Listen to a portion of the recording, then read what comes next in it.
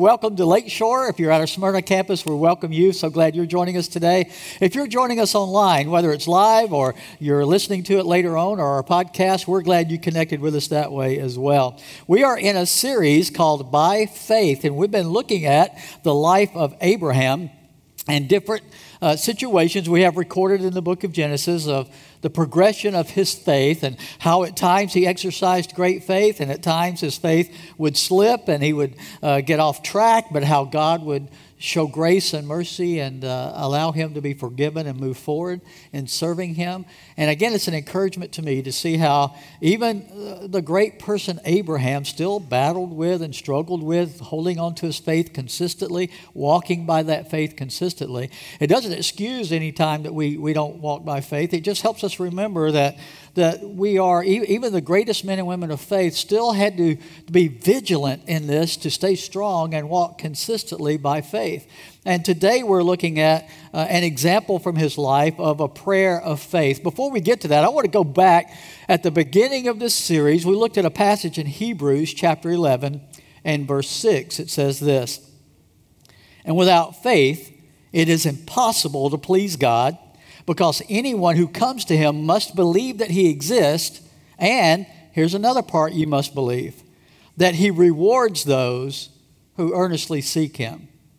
See, part of faith is not only believing that God exists, but believing something about God, something about the character of God. That as a father, nothing brings him greater pleasure than to be able to give to his children good things. Things that they need, things that they desire, things that are good for them. Now, he always, as a good father, he only wants to give that which is really good for us, but he takes great joy in providing for his children.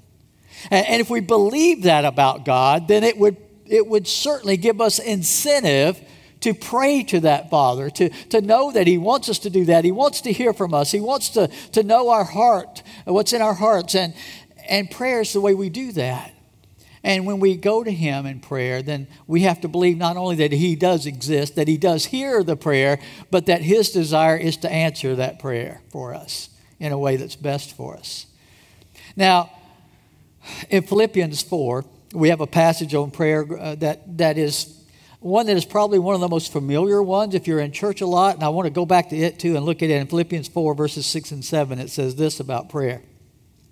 "Do not be anxious about anything, but in every situation, by prayer and petition, with thanksgiving, present your requests to God." Then he's going to tell us why we should do that. Here's what he says.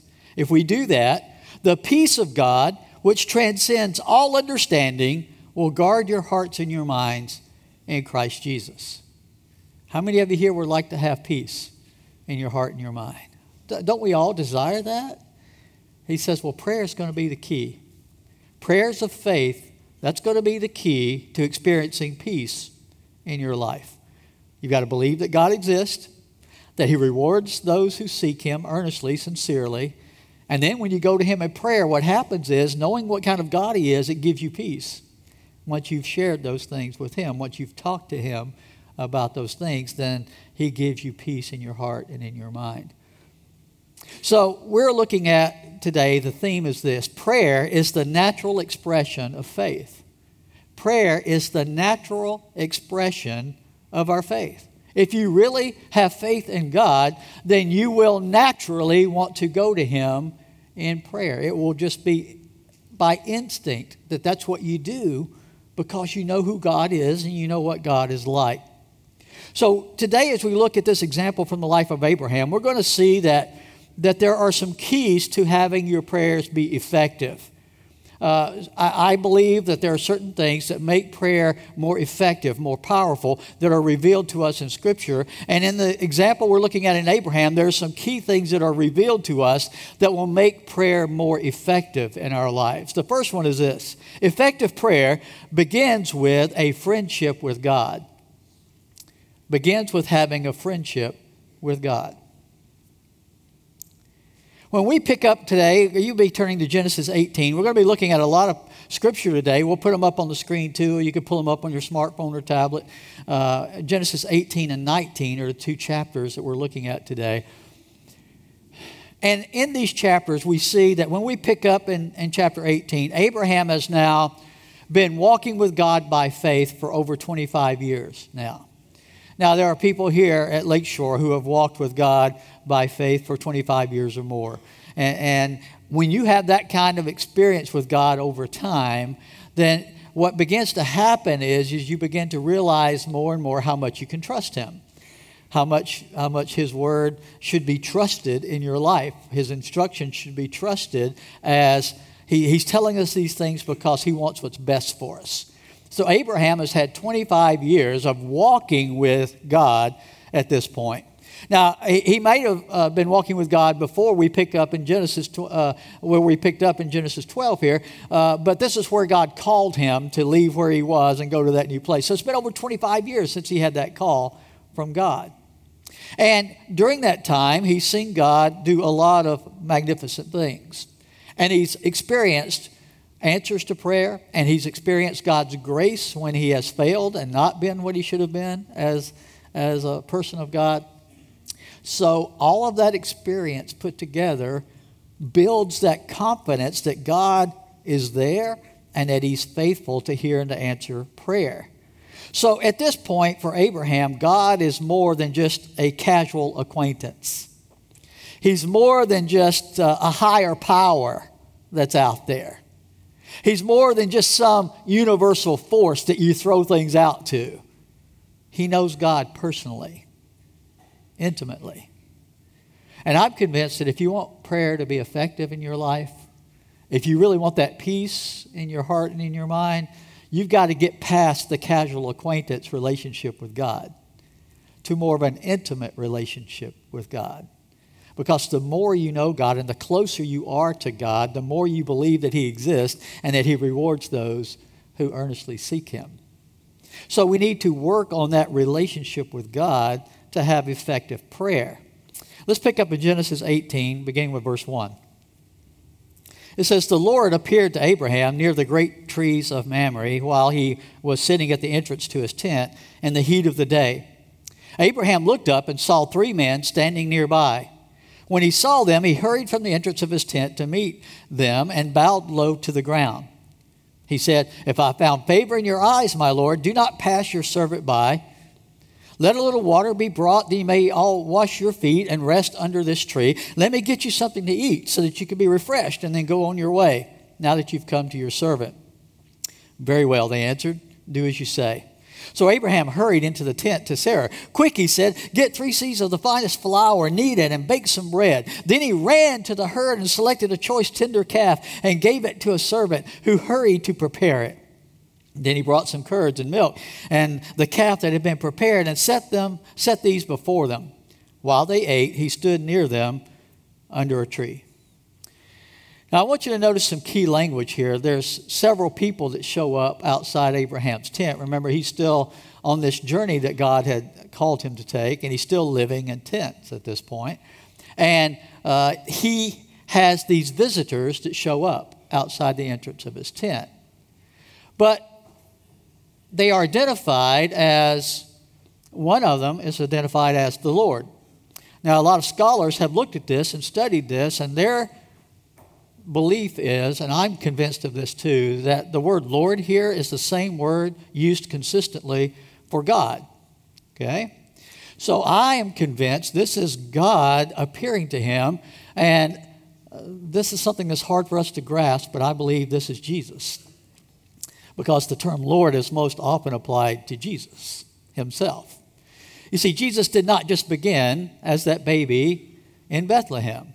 The scripture is clear that Jesus was there creating all things that have been created. He created those things. So Jesus already existed. In fact, I believe Jesus appeared more than once in the Old Testament. I believe we have several occasions. Remember Shadrach, Meshach, and Abednego? Remember them in the fiery furnace? But there was a 4th person in that furnace with them, remember?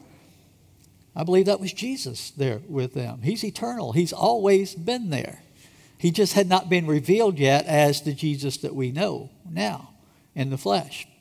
So here the Lord appears to Abraham, and Abraham had the kind of relationship with God that he welcomed the presence of God.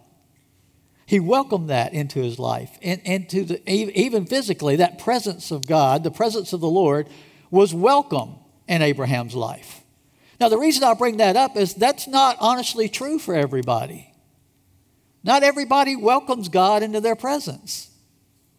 He's there. He's available. Remember, he said, seek and you'll find. Knock and the door will be open. He says, behold, I stand at the door and knock. If you open up and let me in, I'll come and sup with you. He says, I want to be with you, but not everybody wants to open the door and let him in.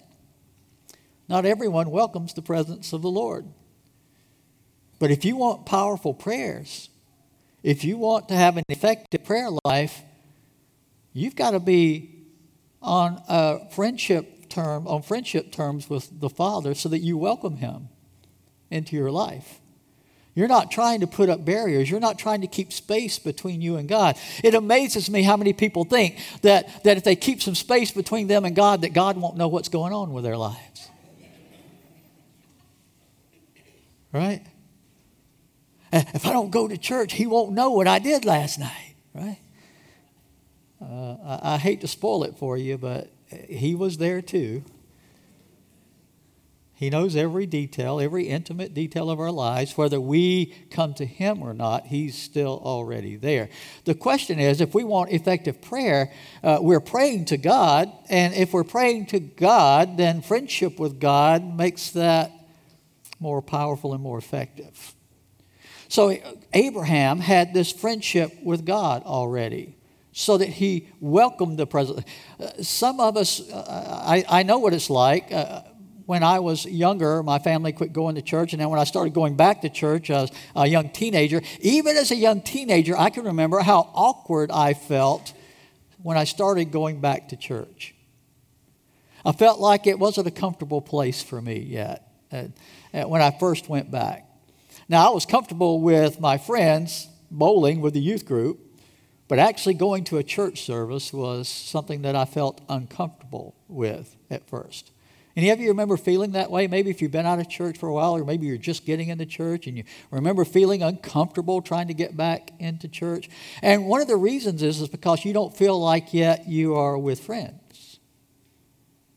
You feel like God's judging you, or God is somehow wanting to punish you and keep you from his blessings somehow. He's wanting to zap you because you messed up, and you don't feel like you're coming to spend time with a friend. Now, the only way to change that is to spend more time with God and get to be friends with God. That's the only way to get past that, is to begin to spend more time with God, get to know him better. And when you get to know him better, you find out that he loves you, and he knows the details. He knows you messed up, but he still loves you. And he wants to offer you grace and blessings and provide for you. And when you get to know that about God, then you're not so uncomfortable in the presence of God anymore. It becomes a place then that you look forward to being, spending time in the presence of God. Now I want to clue you into something here, okay? Just listen to me. God's presence was out there before you came in here too. Okay? He doesn't just dwell in church buildings. He inhabits every nook and cranny of the whole earth. So wherever you are, who's there? God is. So you were in the presence of God before you came to the service. You just didn't acknowledge and recognize that you were in the presence of God. So we need to get comfortable in the presence of God. We need to welcome the presence of God into our lives if we want to have an effective prayer life.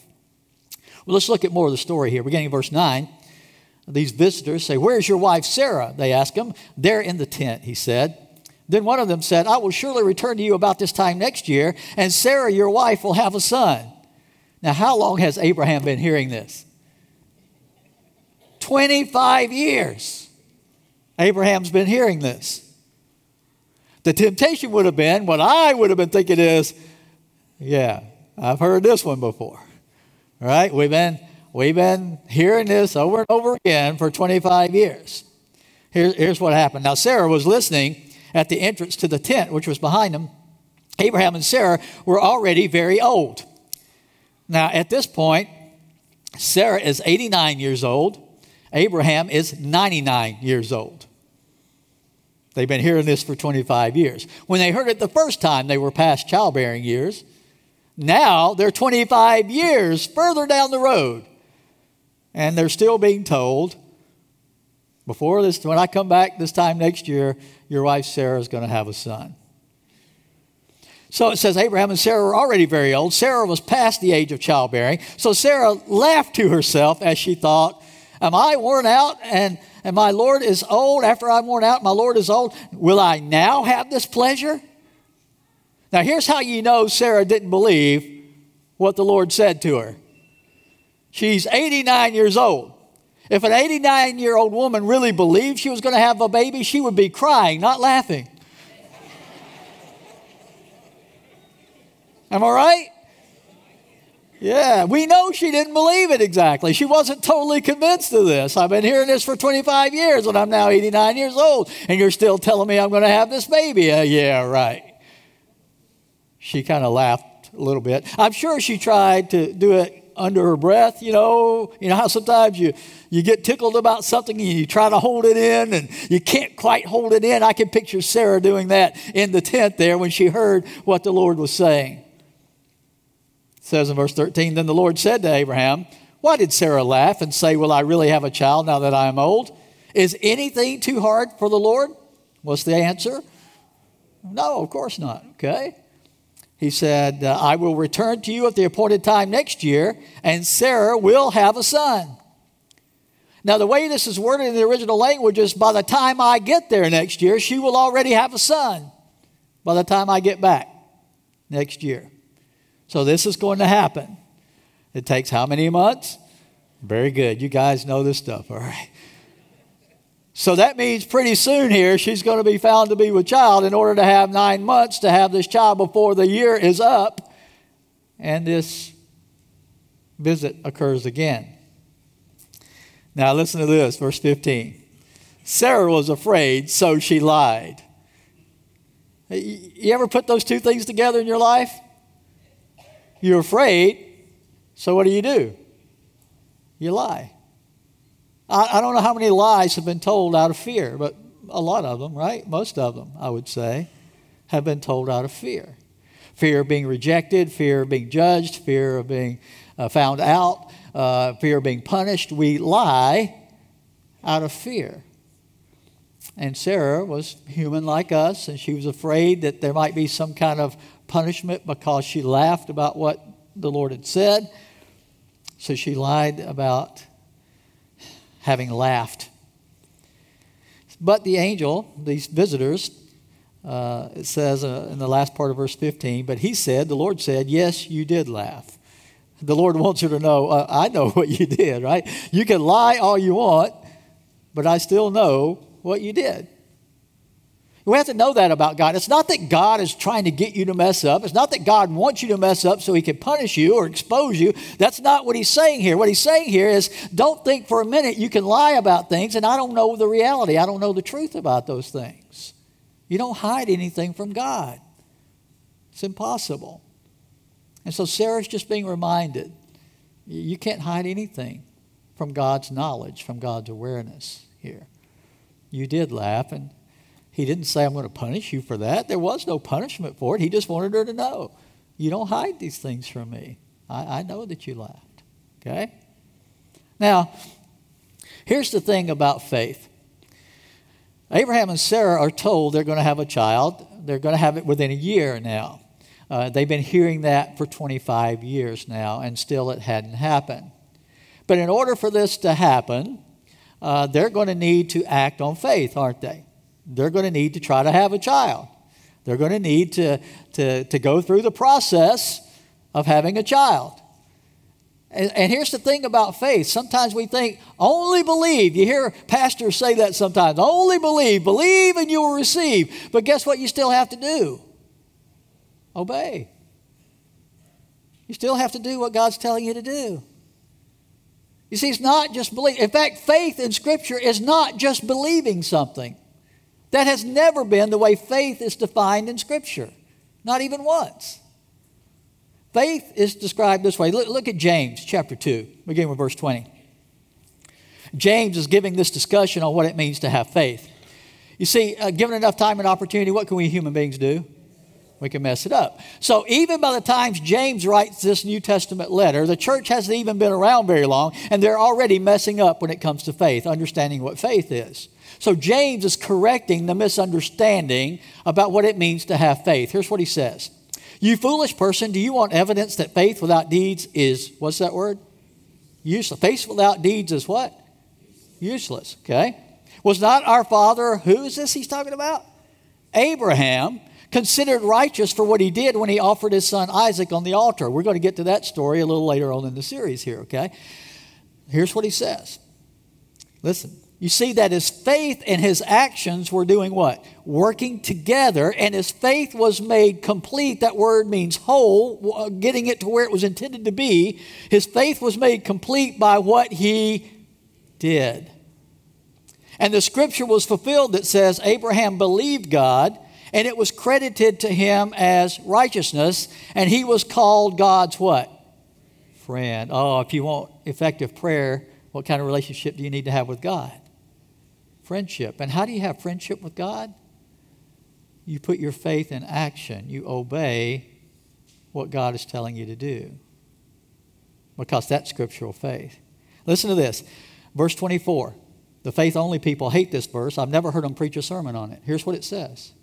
You see that a person is considered righteous by what they do and not by what? Faith alone. Oh, only believe. Is that really what the scripture says? If you understand what it means to believe, it says that. What it means by believing is having faith that produces the obedience that God calls for. That's what it means to believe, to really believe God. Is that you trust Him enough to do what He's telling you to do, the way He wants you to do it, when He wants you to do it. That's what it means to have faith. You see, you can believe information about God without trusting God, without putting your life in the hands of God. A lot of people believe the information without putting trust, real trust in the Father. But God wants us to have the kind of relationship with Him that we understand that as our friend, He wants what's best for us. So when He says, do it this way, we know He's only wanting what's best for us. So what do? We do it the way He says to do it. We trust Him enough to be obedient to what He's calling us to do. Jesus reiterated this. In John 15 and verse 14, He said this about what it means to be His friend.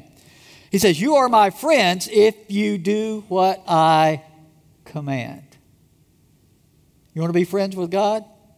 Start being obedient to God. Start walking in obedience by faith to what God is instructing you to do. That's real friendship with God. We've got a contemporary Christian song that I really like. It's been around a long time now. I am a friend of God, right? Well, are you? What do friends of God do? They obey God. It's a lot easier to sing about it than it is to practice it, isn't it? He says, you're my friend if you do what I command. So effective prayer begins with what first? What's the first thing? Friendship with God. That's where you start, okay? And Abraham was a friend of God because he obeyed as God gave him instructions. He did what God was telling him to do. Well, the second thing we need to know about effective prayer is this. Effective prayer emphasizes intercession for others. Doesn't mean that's the only thing you ever pray about, but that is what is dominant in your prayer life. Intercession for others. Now, if we were to write our prayers out on one column, prayers for me, on the other column, prayers for others, which column do you think most often would have more information in it? Prayers for me, right? We're a lot more motivated when we're struggling, when we have problems to pray, aren't we? Because it's us. We're feeling the effects right now. So we're more quick to go to God in prayer when it's something for us. But in Scripture, those who had powerful and effective prayers, when you put them in those columns, you know which column would be bigger? Praying for others. Intercessory prayer means you intercede on behalf of someone else. You're praying not just for yourself, but you are praying for them and what's best for them. That becomes more the dominant part of your prayer life. And I think there are a lot of reasons that becomes more effective. And I believe one of the greatest reasons is because that shows that your heart is being changed from being selfish and inward focused to being more outward focused. You're becoming more like the heart of God, more like the heart of Jesus, who considered us worth dying for on the cross, giving himself completely. You see, the more we become like Jesus, the more our focus is not on ourselves, it's on others. And so effective prayer is predominantly intercessory prayer. Let's look in chapter 18 again. Let's pick up with verse 16. When the men got up to leave, they looked down toward Sodom, and Abraham walked along with them to see them on their way. Then the Lord said, "Shall I hide from Abraham what I'm about to do? Abraham will surely become a great and powerful nation, and all nations on earth will be blessed through him." Yeah. Hearing that for 25 years. Okay. All right. Verse 19. "Or I've chosen him so that he will direct his children and his household after him to keep the way of the Lord by doing what is right and just, so that the Lord will bring about for Abraham what he's promised him." All right, so he's saying, Abraham, we want you to keep walking in obedience, doing what God calls you to do, because God's going to keep his promises to you. All right, he sets it up that way. But then he said, in verse 20, "The outcry against Sodom and Gomorrah is so great, and their sin so grievous, that I will go down and see if what they have done is as bad as the outcry that has reached me. If not, I will know." The men turned away and went toward Sodom, but Abraham remained standing before the Lord. Now, catch what he's just told Abraham. He's just told Abraham, the sins of Sodom and Gomorrah are so great. They've come up to me. I'm aware. I've heard about all that's going on there. But here's the thing about the graciousness of the Lord. He says, I still want to give them every chance. I'm going to go down and see. I'm going to visit Sodom and Gomorrah for myself and see if it is as bad as I think it is. Now, God didn't have to do that to know how bad things were in Sodom and Gomorrah. You have to understand that. He's not saying that's the only way I can know this. God is wanting Abraham to see this example, that I'm willing to give them every chance to prove me wrong here, to show me they will live a good life, a righteous life. I want to give them every... See, God's not out to destroy people like he takes joy in this. He's not out to judge people and condemn them because I just can't wait. I want to send some people to hell today. That's not the way God exists.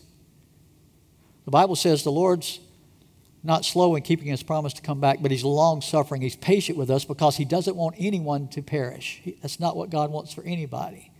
He did not want the people of Sodom and Gomorrah to perish. He did not. He wanted them to be saved. So he's wanting Abraham to know the extent, the extreme to which God would go so that people would not perish. So he says, I'm going to go myself. Isn't that what Jesus did for us when he came in the flesh? He came himself for us, right? Well, he's doing that for Sodom and Gomorrah as well. He's going there himself. But he says to Abraham, we're going to go there to see, and if it is as bad as it is, he says, what's going to happen is we're going to destroy them. Their sin is so great. Now, here's what Abraham did in response to that. This is the thing about intercessory prayer. Abraham immediately began to intercede for the people of Sodom and Gomorrah. You see, intercessory prayer requires concern for others. It requires that if you know someone who's far from God, instead of saying, well, they deserve God's judgment, they deserve God's punishment, instead of doing that, instead of saying, well, let's write them off, they've made their choice, let's forget about them. Instead of doing that, intercessory prayer has a heart for those people that are far from God, so much so that you don't give up on them.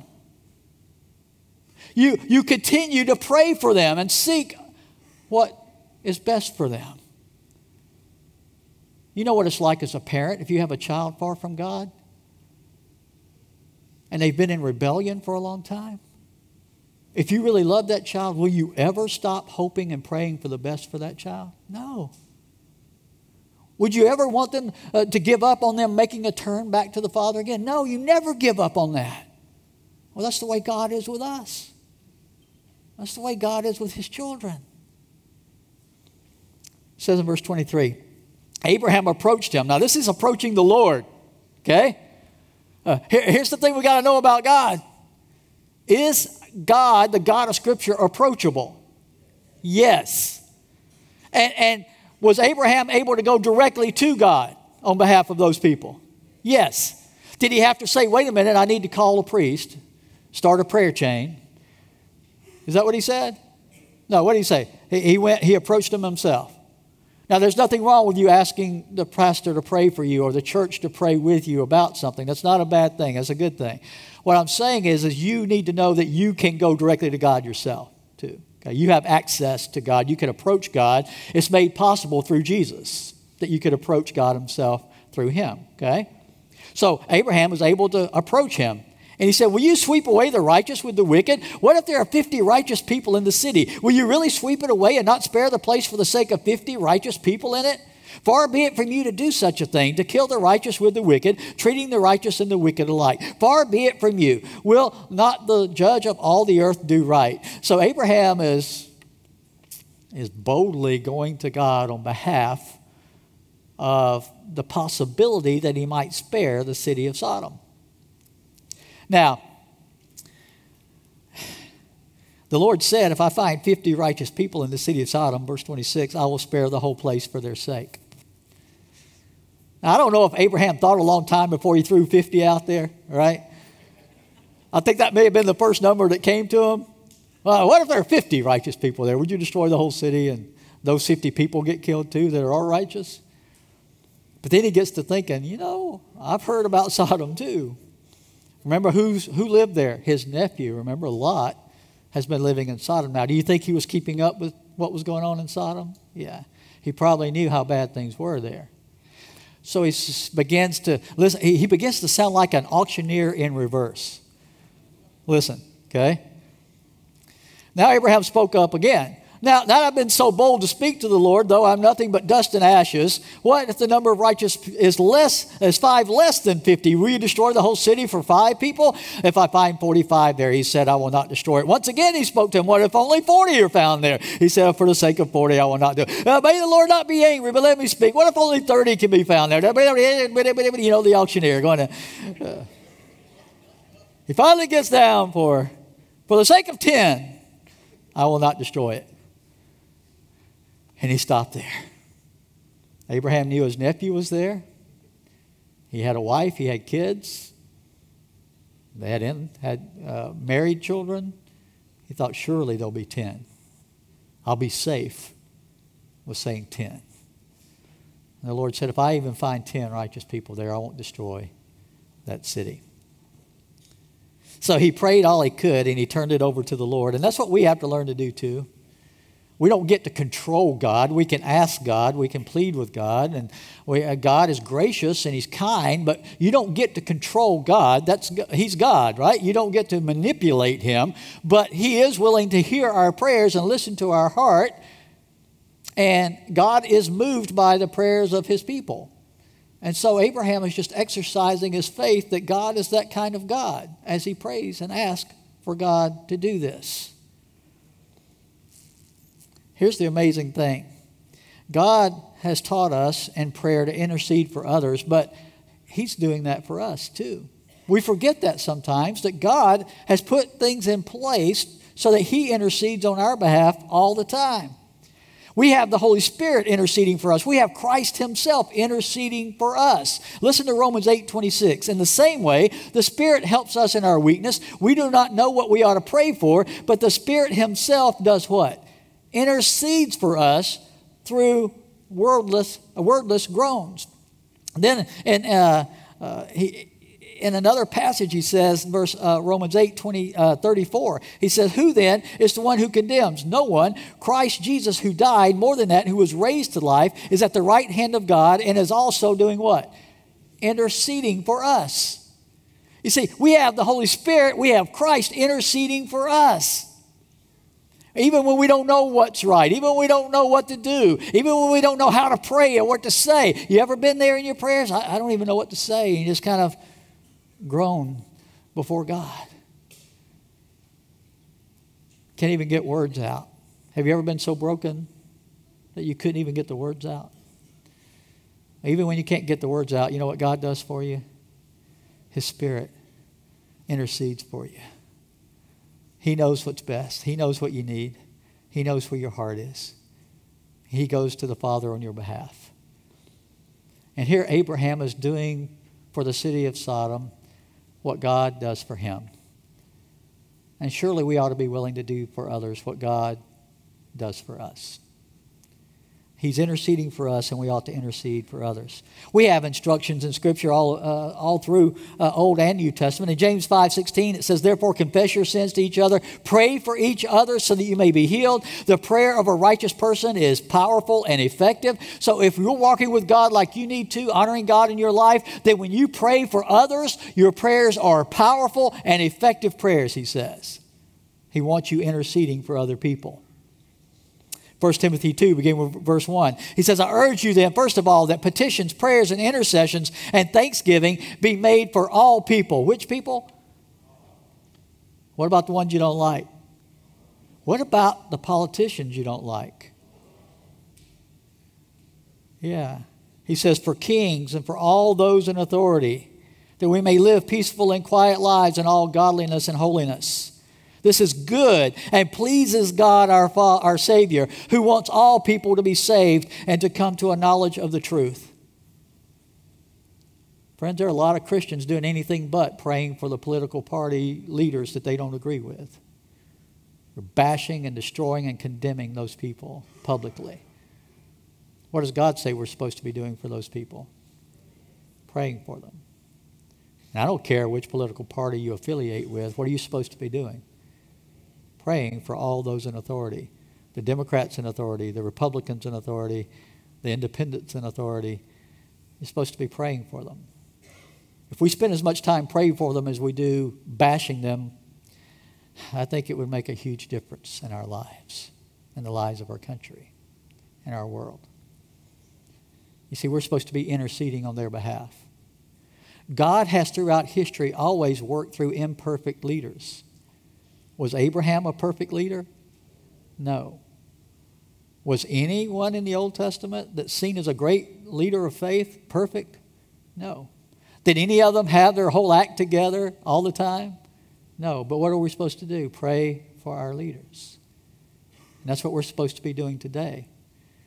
And in our country, it starts with the president and it goes all the way down to everyone who has a position of authority. We should be praying for every one of them. Does that mean you have to agree with everything they do and say? No. He's not saying agree with them. He's saying do what for them?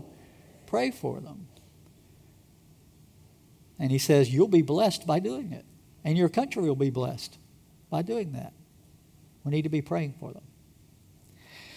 So, he says, because God wants all people to be saved and to come to a knowledge of the truth. Now, there are 4 ingredients I want to give you real quick. 4 ingredients of Abraham's prayer.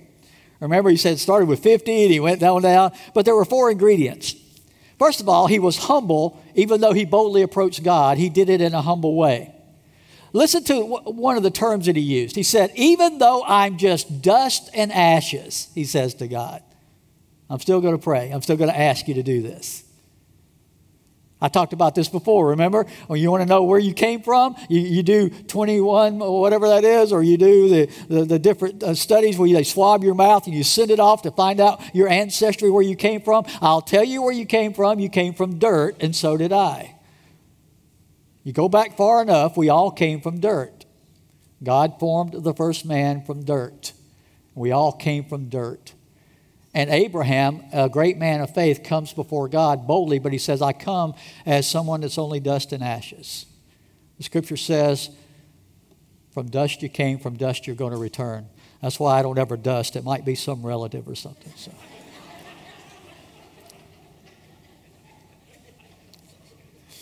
That's not why, but okay. He was humble in his prayer, but he was also very specific, wasn't he? When he prayed, he came humbly, but he was specific. He said 50 people. And he said, "What about 45? Then he said, "What about 40? What about 30? What about 20? 10 people, Lord, would you do it for 10? He was very specific, wasn't he? We pray such general prayers most of the time. God, just bless everybody. How are you going to know if that prayer is answered? You're never going to know if that prayer is answered. But if you know people that you're praying for, or specific situations, can you know if those prayers are answered? Yes, so if you get more specific, you could see not only the prayer need, but the answer that God brings to that prayer. He wants us to be specific in our prayers. And he was persistent, wasn't he? He started out at 50. Where did he end up? 10. He never would have gotten down to 10 had he not been what? Persistent in the prayer. We like to be quick and easy in our culture. I took 10 minutes this morning for devotion and prayer. I can check that off my list and move on now. Maybe we need to be a little more persistent than that. He said, pray without ceasing, right? Be praying all the time. He was humble and specific and persistent. He was also very bold in his prayer. And again, I'm convinced that most of us as Christ followers today are not nearly as bold in our prayer life as we need to be. We need to be boldly going before God on behalf of the needs of people around us. But I want to close with this last thing, the third thing about effective prayer, and that is effective prayer produces positive results. It produces positive results. You might say, it doesn't look like it in this story. The city wasn't spared. Look at chapter 19, beginning with verse 1. The two angels arrived at Sodom in the evening, and Lot was sitting in the gateway of the city. When he saw them, he got up to meet them, bowed down his face to the ground. My lords, he said, please turn aside to your servant's house. You can wash your feet, spend the night, then go on your way early in the morning. No, they said, we'll spend the night in the square. But he insisted so strongly that they did go with him and entered his house. He prepared a meal for them, baking bread without yeast, and they ate. Before they had gone to bed, all the men from every part of the city of Sodom, both young and old, surrounded the house. They called out to Lot, where are the men who came with you tonight? Bring them out to us so that we can have sex with them. So here they are, visitors from heaven. The Lord himself is with them. And what do the men of Sodom want to do? Have homosexual relationships, sexual relationships with them. They come and demand it at the house of Lot. Now, Lot wasn't a very righteous person either. He said, well, I've got daughters here that or never been with a man, you can have them. And that's very ungodly too. That's not something Lot should have even offered. But they wouldn't hear of it. They tried to break down the door, bust their way in to have homosexual relations with these men that were visiting in town that day. And that's when the decision was made.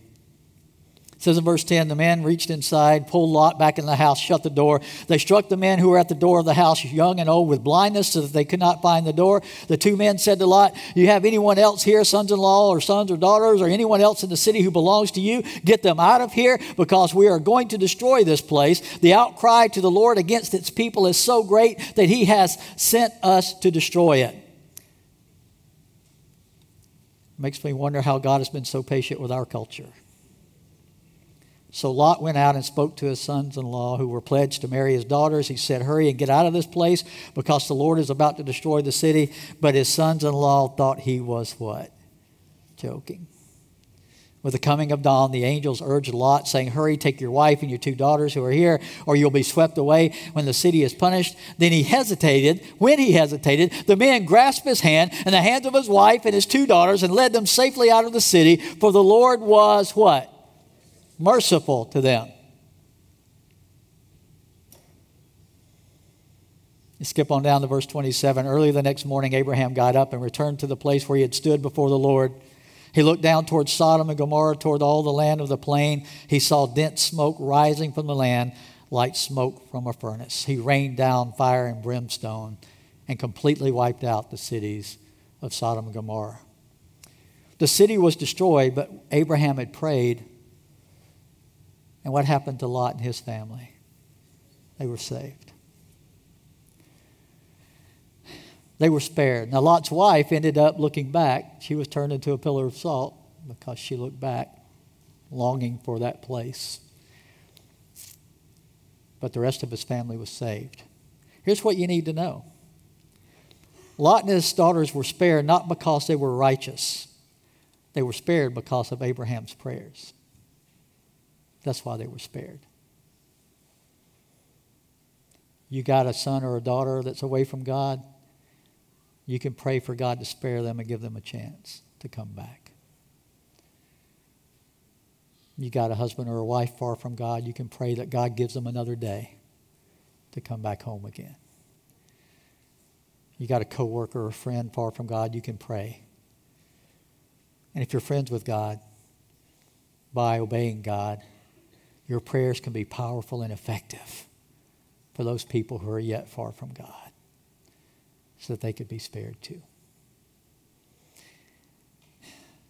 Look at verse 29. When God destroyed the cities of the plain, he remembered Abraham, and he brought Lot out of the catastrophe that overthrew the cities where Lot had lived.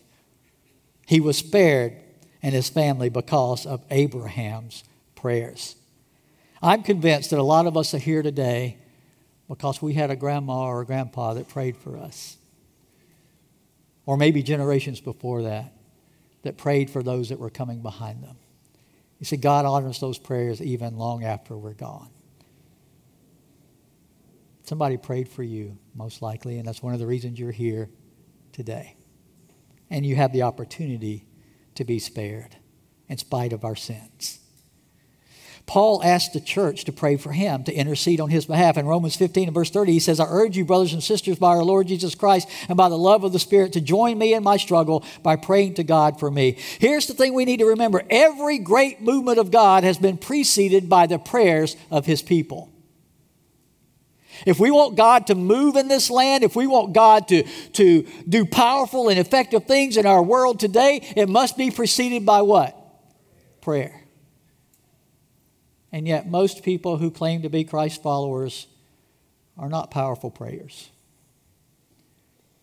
Is it any wonder we're not seeing great and powerful works of God in our land today when we're not even praying for it?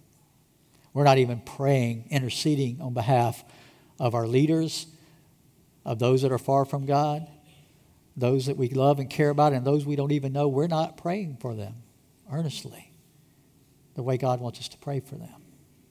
It begins with a friendship with God. That's where it starts. It is also the prayer that is for others more than ourselves, and it's also powerful and effective when we're doing right ourselves. So we need, as God's people, to come back before God in repentance and prayer, seeking God on behalf of others. Ephesians 3:20 and 21, we've got a great promise. Listen to this. Now to him who is able to do immeasurably more than all we ask or imagine, according to his power that is at work within us, to him be glory in the church and in Christ Jesus throughout all generations forever and ever. Amen. Do you know that about God? Do you believe that about God? Do you believe that he is who he says he is, that he can do things beyond what we can even imagine? And do you believe that he rewards those who earnestly seek him? Because if you do, we will be praying great and powerful, bold prayers on behalf of others who don't know him yet. Maybe today our prayer life needs to be transformed. We stop focusing so much on give me, give me, give me. And we start praying more for bring others, bring others, bring others. Bless them. Let's pray together. Father, we know that today we all need to be reminded that you hear and answer the prayers of your people. People who are friends with you because we are willing to be obedient to you. Not perfect, none of us could be that, but forgiven by the blood of Jesus and still walking in obedience, thanks to your grace and your mercy and your forgiveness. Father, help us to be bold in our prayers, interceding for others, so that we could see you at work answering those prayers in powerful and great ways. Father, we've seen it in the past. We've seen you do great things. We've seen people who were far from you be brought back to you, and now they're glorifying you. We've seen that happen. Father, we pray we see it more and more and more in the days ahead. May we become those prayer warriors that you've called us to be, because prayers of faith are powerful and effective. In Christ's name we pray today. Amen.